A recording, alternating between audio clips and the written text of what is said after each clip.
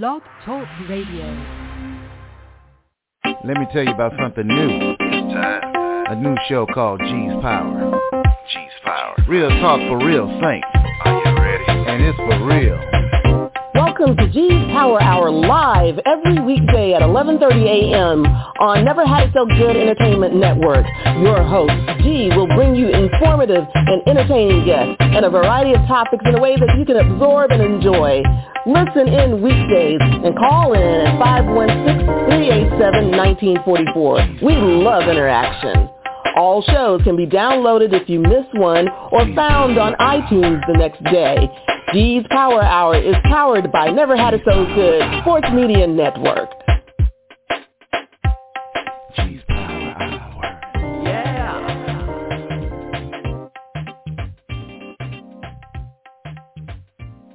Well, good morning, brothers and sisters, kings and queens, angels and saints. Ladies and gentlemen, welcome to G's Power Hour on Never Had It So Good Entertainment. I am your host, G. Thanks so much for being with us today. And we continue here on G's Power Hour this week to celebrate the different careers that are out there as our students get ready to go back to school. So the students may not be listening, but moms, dads, brothers and sisters, aunts and uncles, cousins, mentors, anybody out there that want to, maybe get a little insight on different careers out there, and you see something special in a child out there and you kind of want to nudge them a certain way, or you want to learn lessons in terms of what to do or not to do. We are just trying to provide that this week, just a little bit of insight. There's so much out there. We want to thank the people that have already been on to talk about different careers in the culinary arts, in sociology and criminology, and so today we are bringing back one of our favorites because, like I just told her, she's not shy. She will tell it just like it is, T-I-is, as they say. And, she's got a unique perspective on a lot of things, and I really enjoy speaking with her or having her speak. The warrior, princess, daughter of the Most High, Nadine Brown, is on with us today. Good morning. How are you? Good morning. I'm fine, thank you, and glad to be here. Thanks for inviting me again. Oh, always a pleasure, always. So, ma'am, where do we begin? You are an immigration attorney here in Central Florida, but tell us about your career start.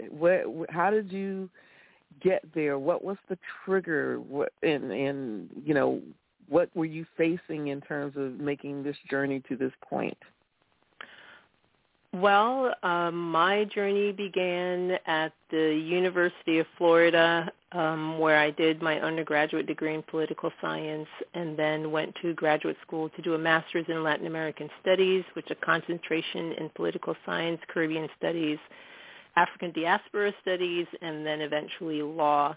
Of course, my journey didn't start there because I'm an immigrant who grew up in South Florida, and having been in South Florida, where there's just a microcosm of the world, essentially immigrants from all over, similar to Central Florida, where there I got to mix and mingle in my middle school and high school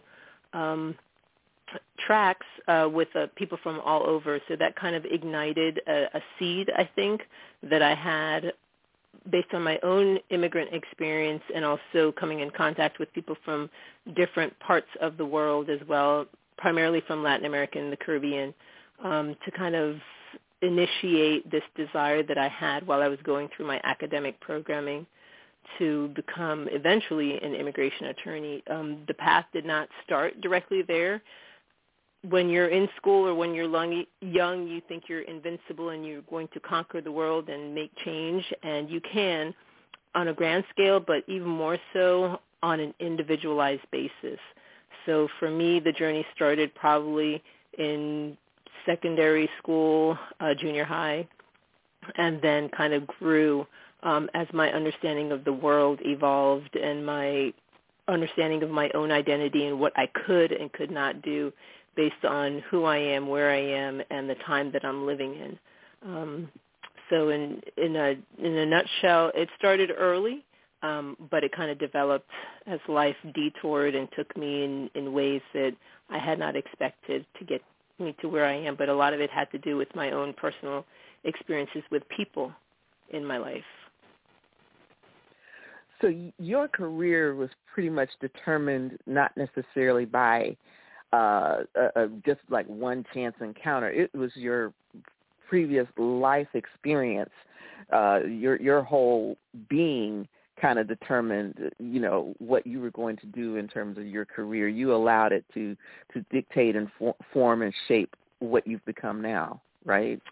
Pretty much. I mean, there's some people who are driven by an innate passion for or talent for certain areas of industry or, the arts and sciences. There's some people that are, geared towards sciences and they're so intrigued by, technology or by biomedicine or by biology. And there are other people that are creative, beings where they're into the arts, music, those areas. And sometimes there's others of us that are trying to find our way.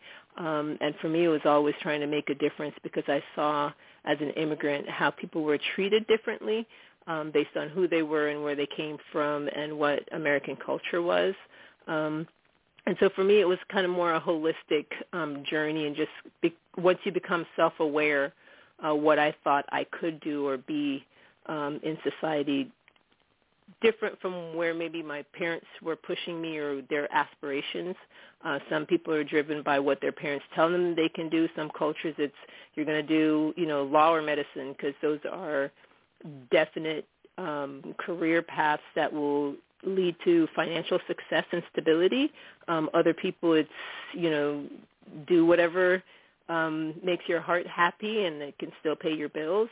For other people, it's just, they don't have the same opportunities that many of us have been exposed to, whether it's, not being able to go to college because they can't afford it or they weren't encouraged in a certain way. But for me, it was a holistic, what am I going to do? And I think my parents probably instilled that much in me to go and be the best that you can be at whatever it is that you do, not necessarily law, but anything, that you have a passion and desire for.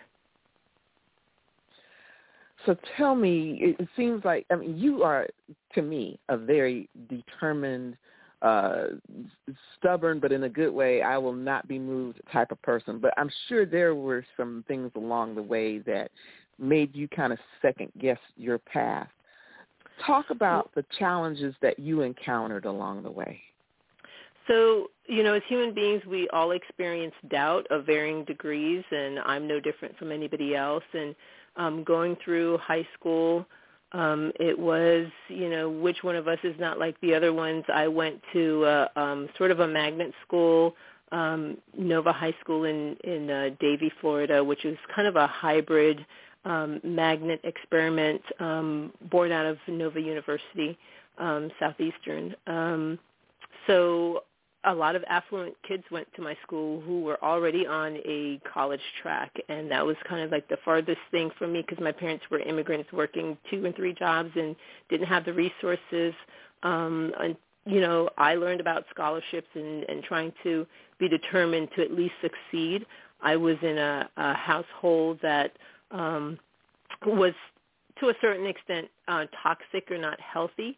And so I needed to find a way out, and the only way that I saw was education, not just what my parents encouraged, despite all the things that they were going through, but to me that was a ticket.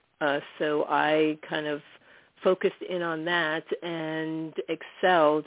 I don't know that I necessarily had any self-doubt because that's the furthest thing from your mind when you're just in survival mode and you're thinking, I just got to get out of here. And just be driven or, singularly focused in that regard. And then when I got to college, University of Florida on partial scholarship, it was, staying focused on I need to get through this. So it was more survival than anything else. I did experience some self-doubts when you get your, end of semester grade papers. But it was focused on I'm here. God had a purpose for me to actually be here living, breathing. So I'm going to make the most of it and learn what I can, how and when I can. despite whatever challenges. And I think that's a part of the immigrant experience and the immigrant framework that we kind of, many of us, I should say, view, or the lens with which we view the world. So whatever we're given, sink or swim, despite the obstacles and hindrances, we will make it in one shape, way, or fashion. So for me, it was getting through high school graduation. The challenges were more social integration and assimilation than they were academic. As well, when I went to college, University of Florida is a big land-grant university, overwhelming in scope, geography, just landmass in and of itself, having to go from one end of campus to the other. So I experienced doubt in, could I get up at 7 o'clock to make a 7:25 class, but never in my skill level will I achieve or finish this class. I was fortunate to never be on academic probation, because failure is never an option. It's how can I succeed or course correct if I need to, because I'm getting out of here. So to your point that determination is probably a core foundational aspect of who I am, that is for sure. Oh, yeah. So it wasn't... No, and I mean, as long as I've known you, that has just been it. It's like your determination, your fierceness in terms of just getting stuff done. I don't know anyone that is like that to that degree, and I really admire that about you. So, and so, unlike other people that are trying to decide, when I grow up or whatever, what am I going to do? Am I going to do this or that? It's like, okay, this is what I'm going to do. It's just how am I going to do it? That was more the path that you went on. Correct. So, and I appreciate, acknowledging, yes, determination is key. And actually that was a word in fourth grade that I stumbled on when I was doing vocabulary and spelling. So were there hardships and hindrances? Yes, in mastering the English language, because even though I come from an English-speaking Caribbean country, that was a part of the Commonwealth of Britain, and we learned the Queen's English. Coming to America was a leap as well, and learning the word determination and determined, and I used to say determined for a very long time until it clicked, and I was doing some, reading, and that kind of fixed in my spirit as far as I need to be determined, and it's just singularly focused on making sure that I accomplish my goals, whatever they are. I didn't know that I always wanted to be a lawyer, and you don't have to always know what your end point career goal is going to be. And over the course of anyone's life, they may shift or change and evolve as people or their desires in, what their work outlook is going to be. So I don't want anyone to ever think that they have to be pigeonholed into a specific career, because sometimes the industry changes as well, and if you don't adapt to those circumstances, it can be, life-altering or jarring for you. So for me, it was to be determined from that fourth grade spelling assignment and pronunciation of the word determined,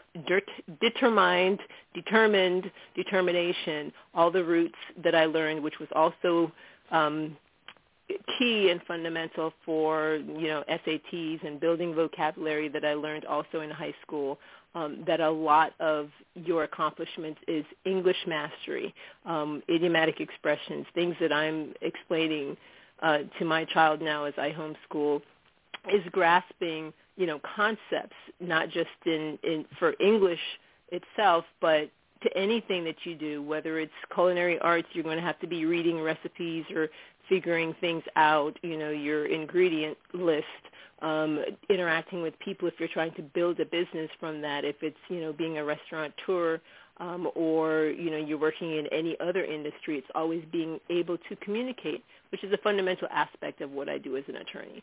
But from the initial stages, primary leading up, it's being determined, learning to communicate effectively, understanding that even if you experience self-doubt or people throw obstacles at you, tell you you can't do something or you shouldn't do something, or it's not a profession that a lot of women achieve or succeed at, that despite those words that people will hurl at you or put in your place,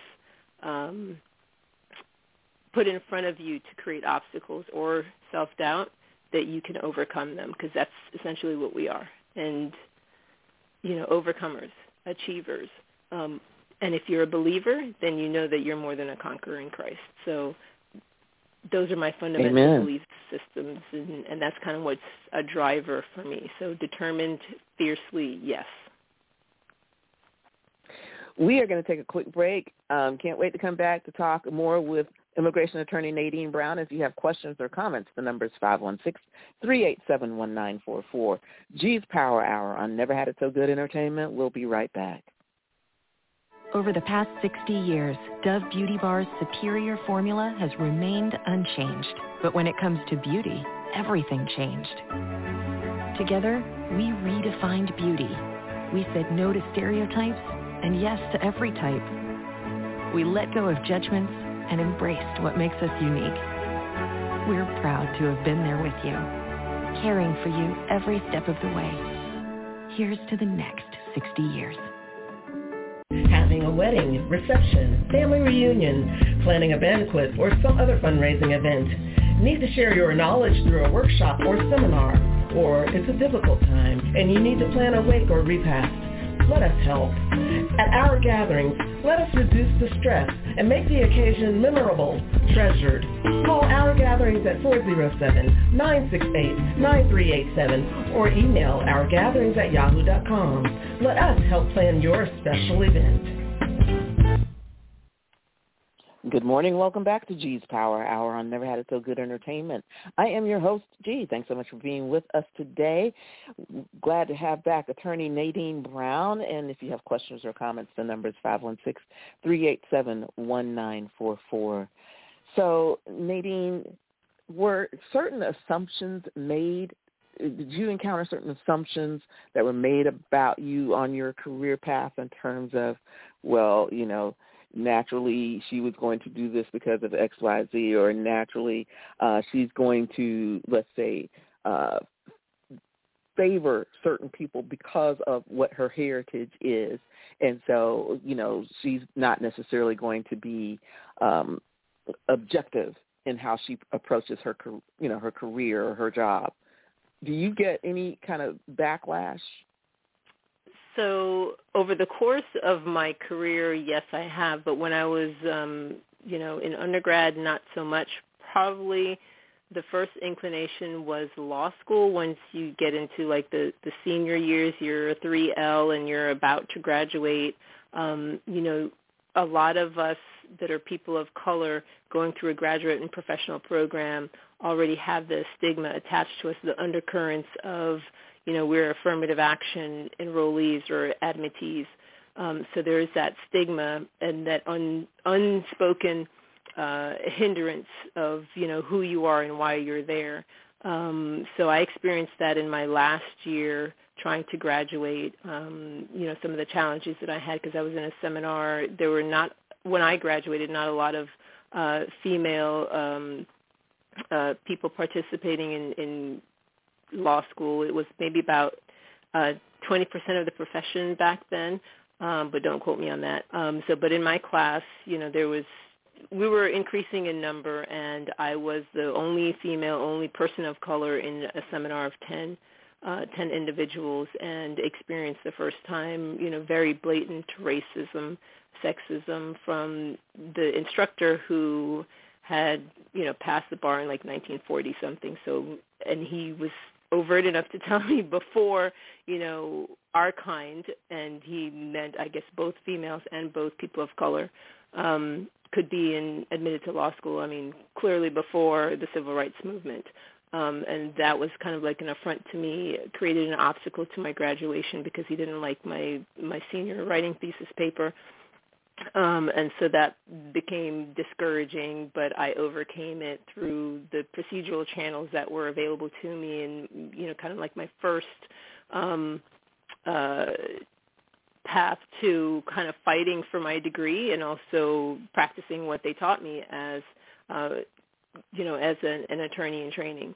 And then over the course of my career, I've had people not say that I would be biased, but again, the expectations of what kind of professional you're going to be, the undercurrents of racism, sexism, bias as to which law school you went to, because you're there in the courtroom and they look at you kind of with the side eye like, oh, you went to the University of Florida, as if to say, again, you were an affirmative action admittee. But the unspoken elephant in the room was I may have been, that got me in the door, that got me a seat at the table, but it does not sustain your career because you still have to produce and you still have to pass that bar exam, which, like your mainstream or majority colleagues, had to pass too.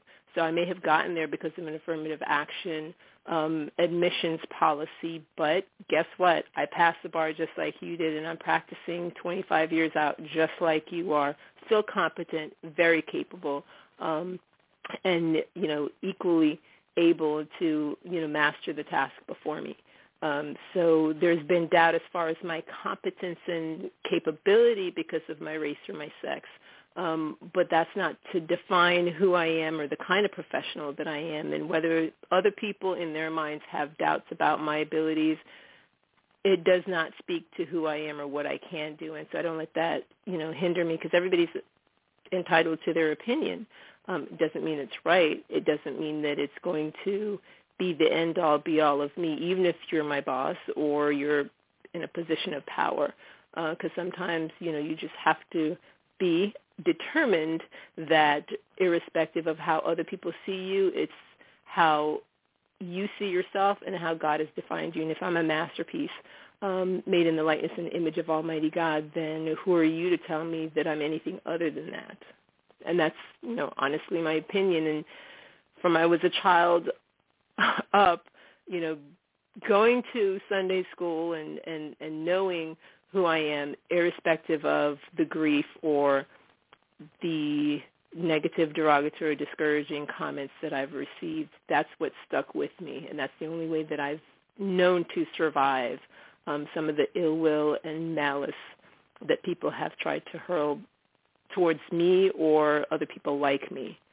And that's the one message I would give to anybody that is facing, the obstacles of their own self-doubt that is rooted in what somebody else has said about them or what they can do or what somebody thinks you can do. It's not that, even though those people may be in positions of power or influence in your life. It's what God has said.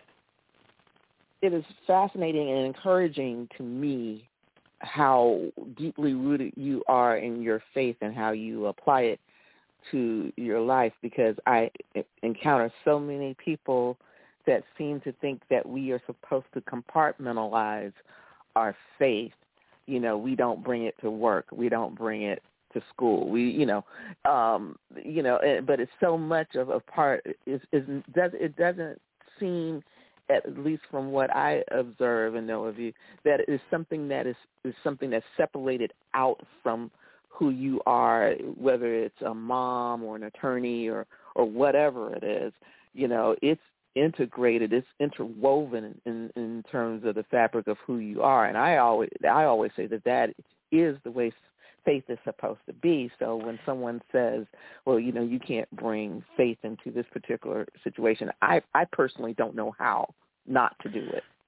And I would agree with you there. I mean, it's, part and parcel of who I am as a person. Other people may be able to compartmentalize, but it's what drives your decision-making process. I mean, part of what I do in my career in teasing out how people communicate with one another, what barriers there are to achieving a particular goal. It's what is your fundamental belief? Who are you and why would you choose certain things or certain outcomes? And a lot of it is conflict management. So it has to go to the root core of who you are and how you view the world. I'm a political scientist by nature, and it's how you view life and people and how you interact with people. So that is definitely part and parcel. And I look at things more on a holistic level. That's not to say that somebody who doesn't is less than, or they're just different. But I think it's very hard for you to divorce and divest how you view the world and how you move in the world. And we can go to work and we can do our job, but how well you do your job speaks to what kind of person you are, what kind of professional you've determined yourself to be, whether you fully function or you're just trying to get a paycheck. So I think it's integral for who you are, and when you're choosing your academic career or your professional career, that those fundamentals are there or established or in the process of being formed so that you can be the best person that you can be. I mean, Oprah's always saying, live your best life, and there's many people that are, whether it's New Age or whatever belief system, power of positive thinking, but fundamentally at the end of the day, it's who are you and why are you here, and what kind of person do you want to be, whether you're going to be the best janitor and housekeeping person, or you're going to be, the best, bookkeeper or accountant. So it's just a matter of how you approach your life. And definitely fundamentally for me, I know that it is my faith and why I think I'm here. Otherwise, it's what's the point really? Wow, that is amazing. And like I said, it warms my heart that they actually hear somebody embrace their faith in the context of, the total context of who they are, and not trying to separate it out. So now you talked about professors in terms of being trying to be a hindrance or obstacle to you getting to your goals. Have you encountered, let's say, other attorneys or judges or professionals that you've had to work with to get something done? Have you encountered, backlash from them or any type of, you could say, attempts to sabotage your efforts in your career? So I think the practice of law as we understand it now and as I've been engaged in it has been very adversarial. So by nature it is, pitting people against one another, different goals and objectives, your client's interests, versus my client's interests. So it puts people kind of at odds. And so sometimes it's trying to tease out whether it's the other side just doesn't like you as a person, or just your way of doing your job, or has, some kind of axe to grind. So sometimes that's very difficult to determine.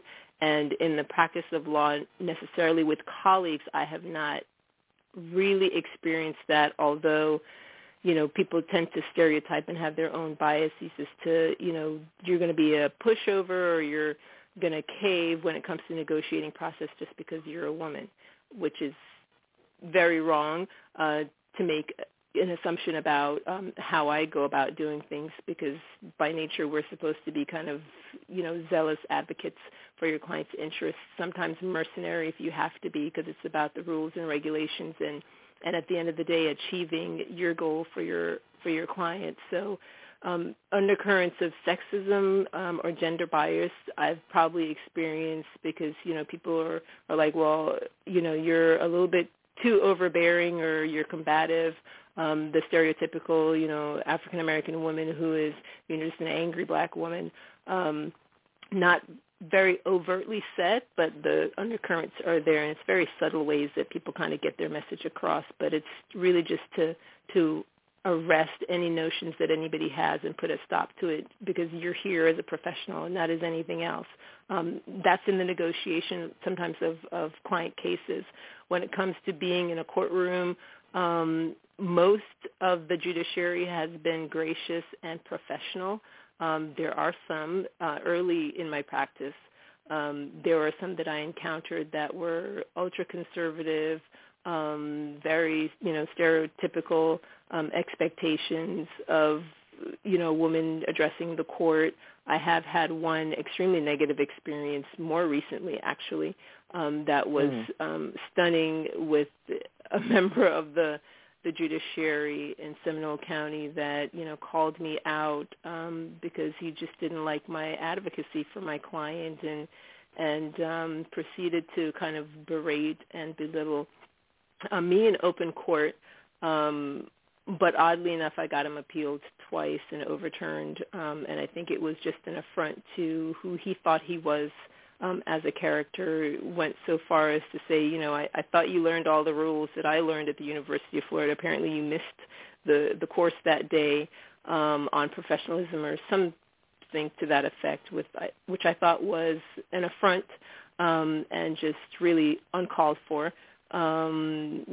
Said that I was not suited to be a lawyer. I should probably be in the legislature because I wanted to change the interpretation of the law as he saw it.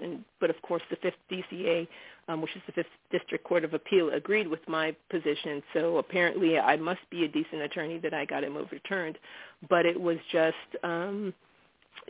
jarring to be confronted in open court with somebody saying that you're a bad lawyer and why did you show up here again today? Wow. But I just said, well, I kind of flipped the script and told him thank you for the endorsement for higher office. If I ever decided to run for the legislature, I would, note his position on my ability to practice law. But I'm still here, 25 years plus. And still practicing, so to the betterment and resolution of my client interests and issues. But other than that one negative experience, most people have been gracious and kind and kind of, I'm not a person that really, even if I feel affronted or hint that, I don't let it disrupt, what I'm about to do or going to do or am in the process of doing, because it speaks more to the speaker or the person that is conducting themselves in that manner than it does to me. I always say, look at the source of the information. Who is saying what about you, when, and why? And sometimes it's out of jealousy, out of insecurity, out of powerlessness that they experience. And so from my perspective, I see more them as compassionate, have a compassionate perspective to say, I feel sorry that you feel that way, but I don't accept it. And you move on. So you don't take the slights or the offenses in the way necessarily that they may have been intended to hinder you from accomplishing your directive and your goals and your objectives. That's how I survive. Indeed. That is just amazing, because I know for me, just having that kind of self-confidence, it just for some reason it wasn't as inherent in me as I would have liked to have been. So, I've had a lot of times where I've second-guessed myself, and it's really important to know who you are and to just walk in faith with that. So. It's hard. It's a part and parcel of being resilient and a survivor. So as much as people will try to crush you and crush your spirit, that may be your objective, but it's not mine. I'm a survivor. Okay. We are going to talk more with the survivor, Attorney Nadine Brown, when we come back. If you have questions or comments, the number is 516-387-1944. G's Power Hour on Never Had It So Good Entertainment. We'll be right back.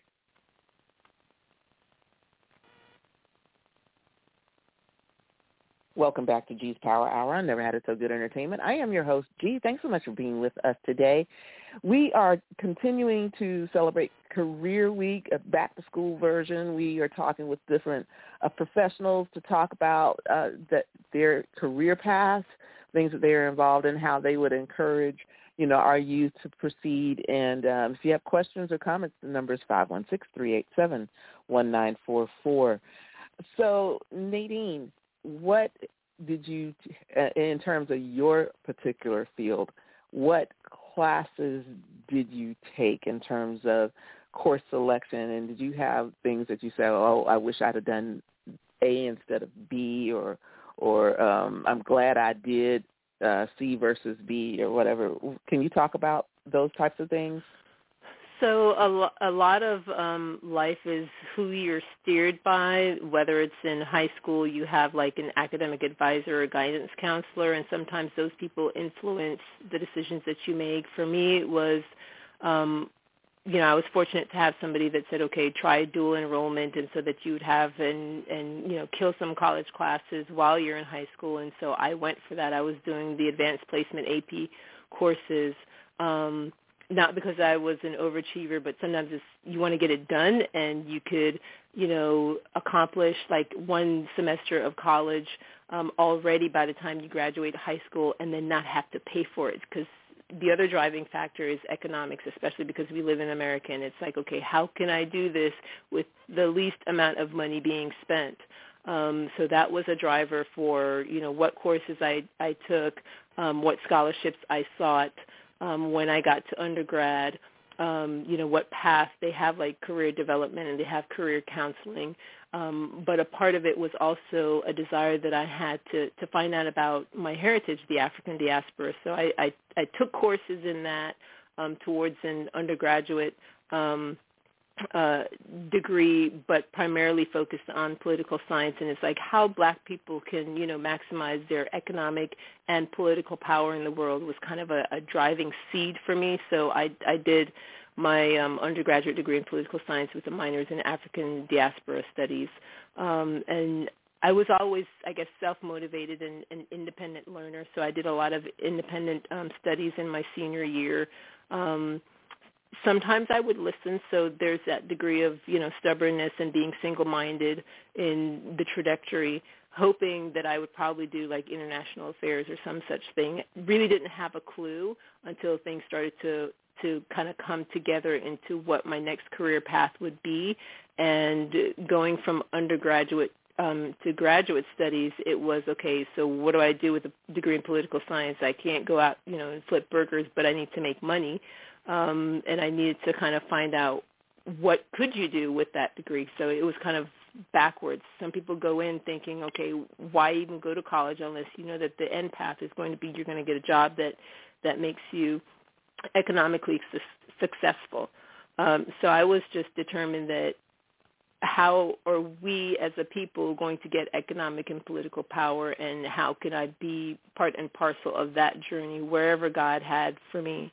And so from political science, it sort of was, okay, let me go into law, because at the time in the 1990s, there were not a lot of female attorneys in the profession. They were also giving scholarships. And again, economic driver, I jumped on that and said, okay, if they're giving scholarships for law school and not my preferred, which would have been, some, Ivy League college in D.C., and a friend said to me, do you want the student loans to go with that? And I was like, no. So decided that economic being the driver and still being able to accomplish that goal of empowering myself, and also finding out how we, meaning people of color, could, get and achieve to some degree to be in the room, from a political perspective, and decided to go to University of Florida Law School. And then from there just kind of did all the steps that I needed to achieve graduation, the bar, and then practice. But it was kind of career counselors, friends, putting in their 2 cents worth, or at least helping me talk through the process of how you make a choice that's going to be beneficial in the long run and still achieve the goals. And then the career path is different once you graduate and you pass all the board exams, trying to figure out from there what it is that you need to do to get that first job. Some people, it's connections or networking. For others of us, it's just whoever will hire you for whatever salary or rate you can get at the time. But mine wasn't necessarily pre-planned. It was just things that kind of came together, and I really ascribe that to the hand of God just kind of working in my life, because looking back, I could not have planned it anyway. And I know people who've planned their path and then had to kind of detour away because it's not what they thought it was. You mentioned earlier about affirmative action, and I want to, and the impact that it had on your process. I want to ask you about your thoughts in terms of the Supreme Court decision and, the impact that you think it will have from this point forward.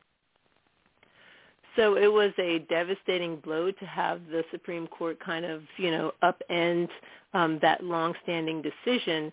But I'm a firm believer that all things work together for the good of those who love the Lord, who are called according to his purpose. So even if it's not a good thing, that there's a bigger picture and bigger powers and forces at work. Clearly, the political undercurrents as to why that happened, but that's not to say that it won't affect probably the way people strive to achieve or strive to get into college. I mean, the purpose of it overturning that decision was to kind of, I guess, limit access to education, in my opinion, for minority people, because, the less education you have, the less economic power you have, the less political power you have.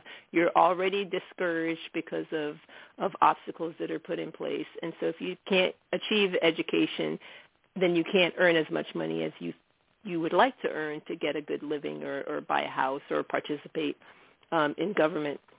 So I think that was the specific purpose of it. But I always try to look on the bright side to say, okay, well, what is this telling me that I need to do to overcome this obstacle that somebody's clearly put in our path? And it is to make sure that you achieve. And like I said previously, affirmative action may have assisted me in getting me in the door. It doesn't mean that it keeps you there, because there's a lot of people that get into college that also get on academic probation because they feel, okay, now they're entitled, or they just go buck wild and start living the best life that they've had outside of their parents' control and management.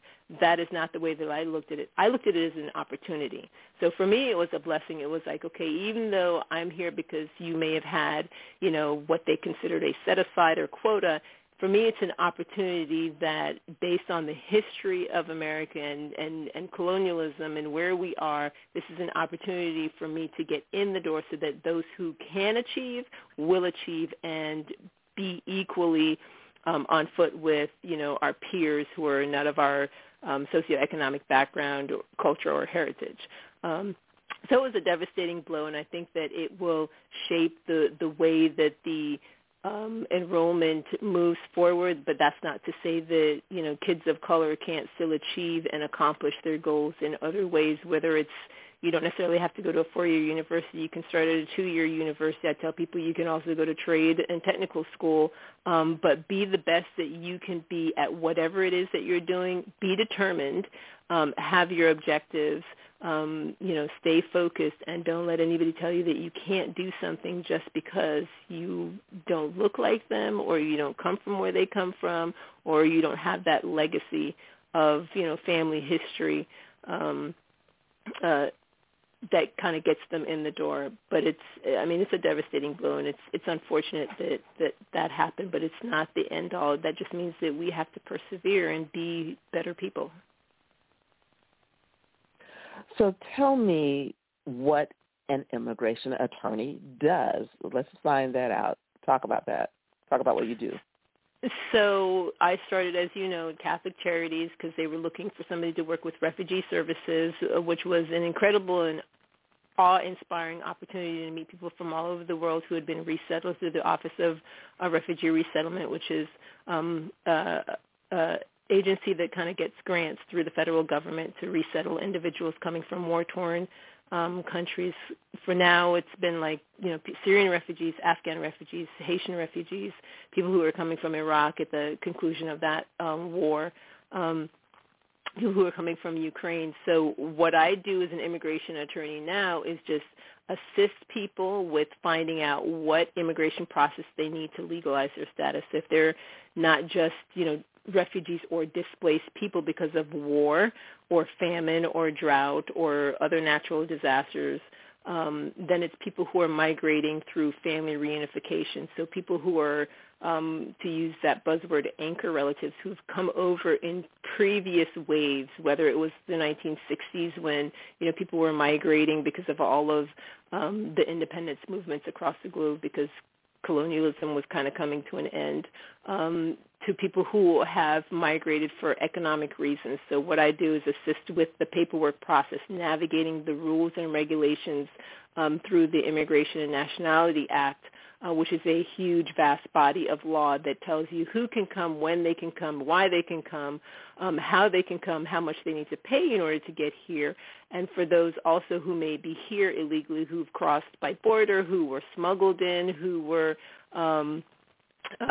came on by seaport as well, and may be discovered by Immigration and Customs Enforcement, who need to go through the immigration court to then try to successfully defend their status in the United States. So I do all of that, including also help individuals who are overseas trying to get through a U.S. embassy to come through the visa process. So it's part and parcel of many different things that I do as an immigration attorney, from helping people who are already physically in the United States on a temporary visa status convert that to a more permanent status. People are overseas trying to come in, or people who've been resettled here also try to get additional status or services, or bring other family members to join them for family reunification. So I do applications, I do immigration deportation defense as an immigration attorney, but that doesn't limit what I do as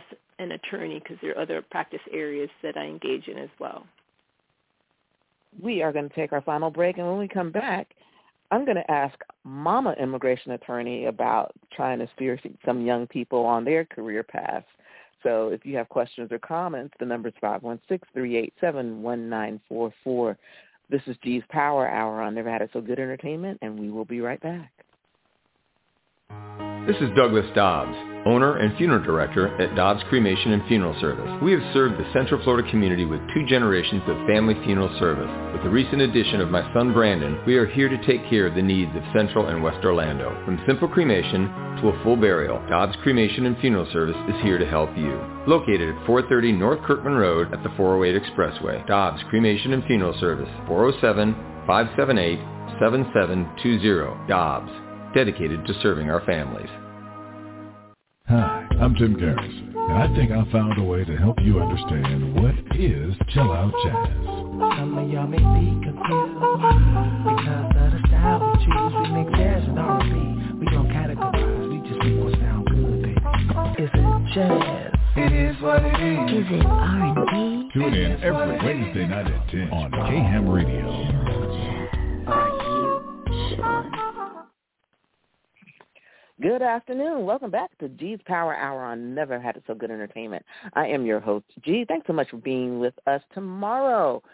FAMU School of Law Professor Mark Dorison is going to join us, so make sure you join us at 11:30 a.m.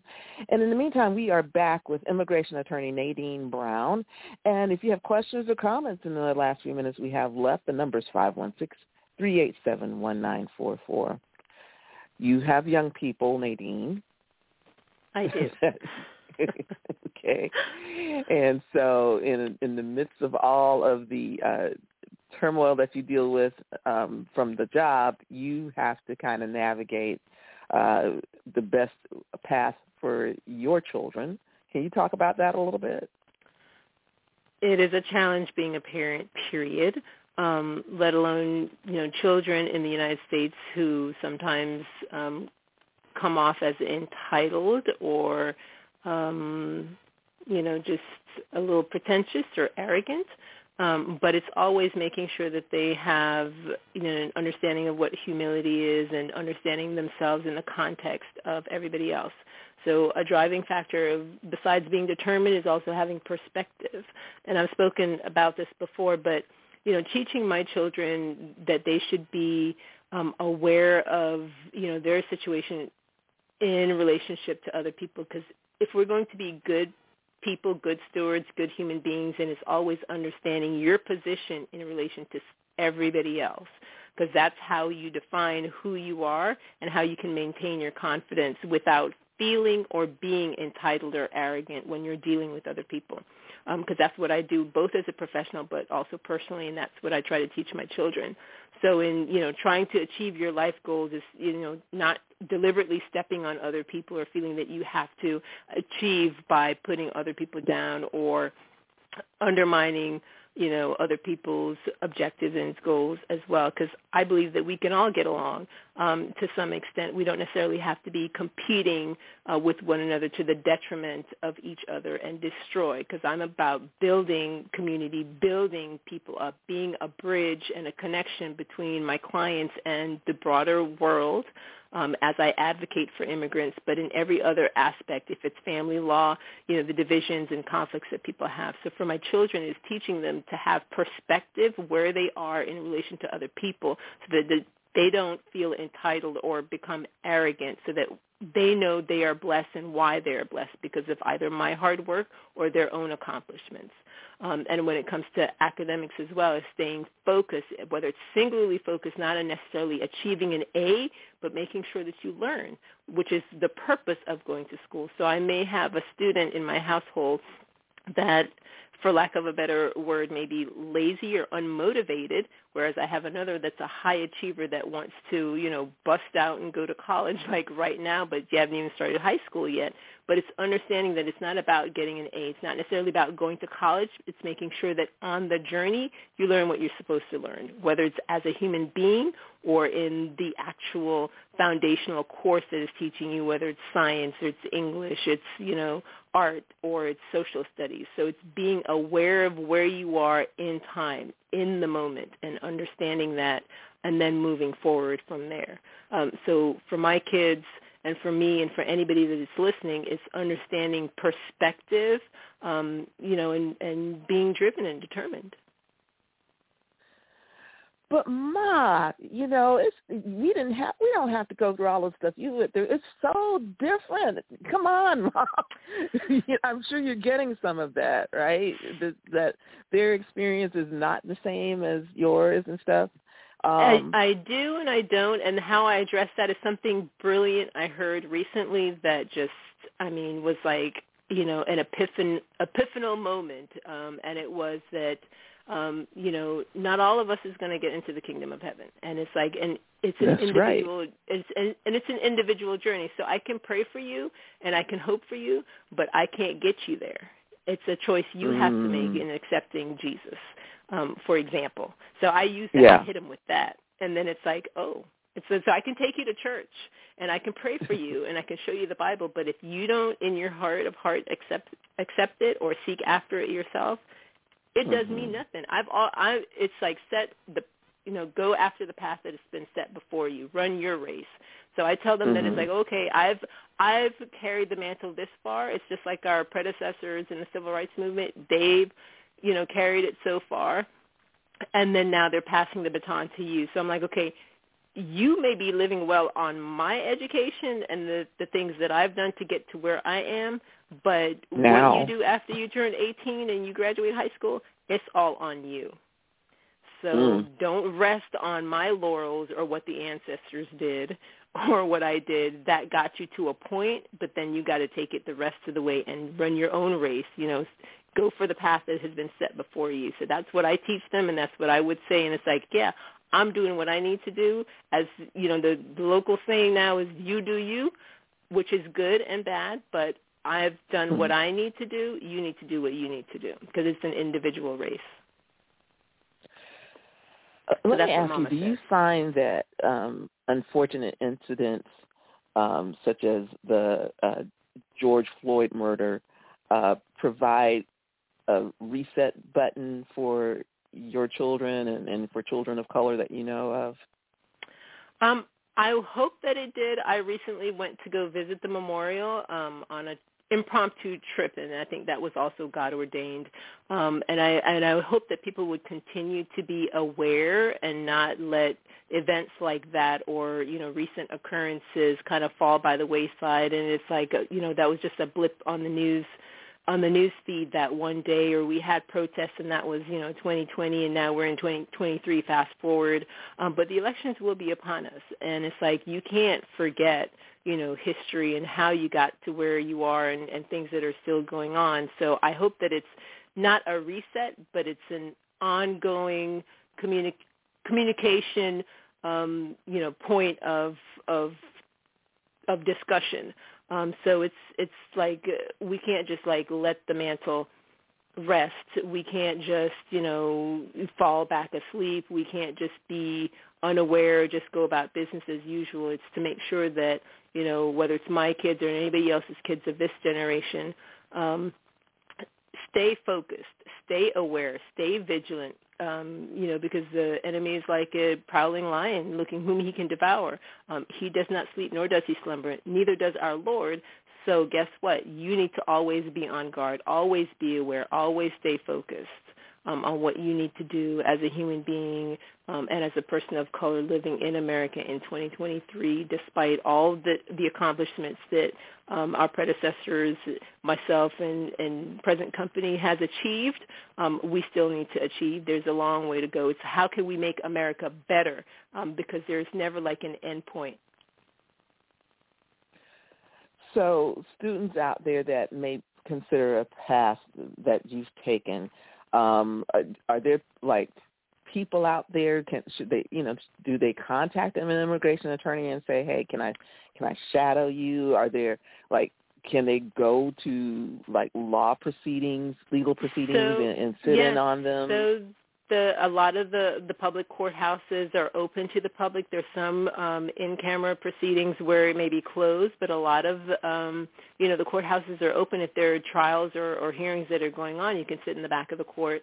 I know that I've had in the past a lot of legal studies students from University of Central Florida or different programs, University of Florida, that may need mentorship, and, I'm open to it. A lot of other people are open to it. Our profession doesn't have that much of apprenticeship, but we do mentorship. There's, engagements where we can go and speak. If you can hear an attorney speak at a bar function or some kind of meeting, then that's helpful. But definitely reaching out, just to have a conversation with a high school student. I know that when I was a high schooler and there was an internship, summer internship program, I engaged in that, and that kind of gave me an introduction to kind of down the line. And I knew I did not want to do criminal law because of that, because I was with the public defender's office, but I was 18 at the time. Fast forward, still a career in law, but different aspect of it. So you can, do a summer internship. You can reach out for mentorship or just have a conversation over coffee. Somebody that's in their first year of law school even, I've discussed with, and it's just a matter of, opening your eyes and your mind to all the possibilities in your career field. It doesn't necessarily, lawyers don't always have to go to court. Lawyers don't always have to do transactional. It's just a matter of who you are, where you are, what you want to accomplish in life, and just reach out to get the information. I was going to ask you, do you spend more time in the courtroom or out of the courtroom with the type of work you do? Most of it is out of the courtroom, and the best lawyer is one that, keeps your client out of the courtroom, because, that in and of itself is a very unpredictable and extremely uncomfortable environment to be in. So my opinion, if you're a good attorney, you're going to try to keep your client away from court as much as possible.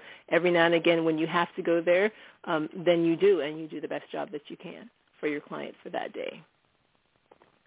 But most of my work is outside the courtroom. Attorney Brown, for those that are in need of your services, how do we get in contact with you? So you can reach out on phone 407-678-2224 or by email. I still do a majority of virtual services because I have school-age children that I am also managing and parenting and schooling. But online, my credentials are at my website, NadineBrownPA.com. You can learn all about me in the areas in which I practice, and I look forward to assisting and informing and educating anyone who comes to me for information or advice.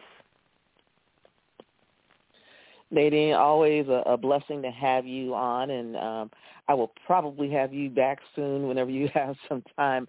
But thank you for taking the time today. I think you've really given out some information and some guidance that should be really impactful, and that hopefully someone will take away and apply and help our students as they make their career choices, their class choices, their internship choices, and mentorship choices along the way. So thank you very, very much for that.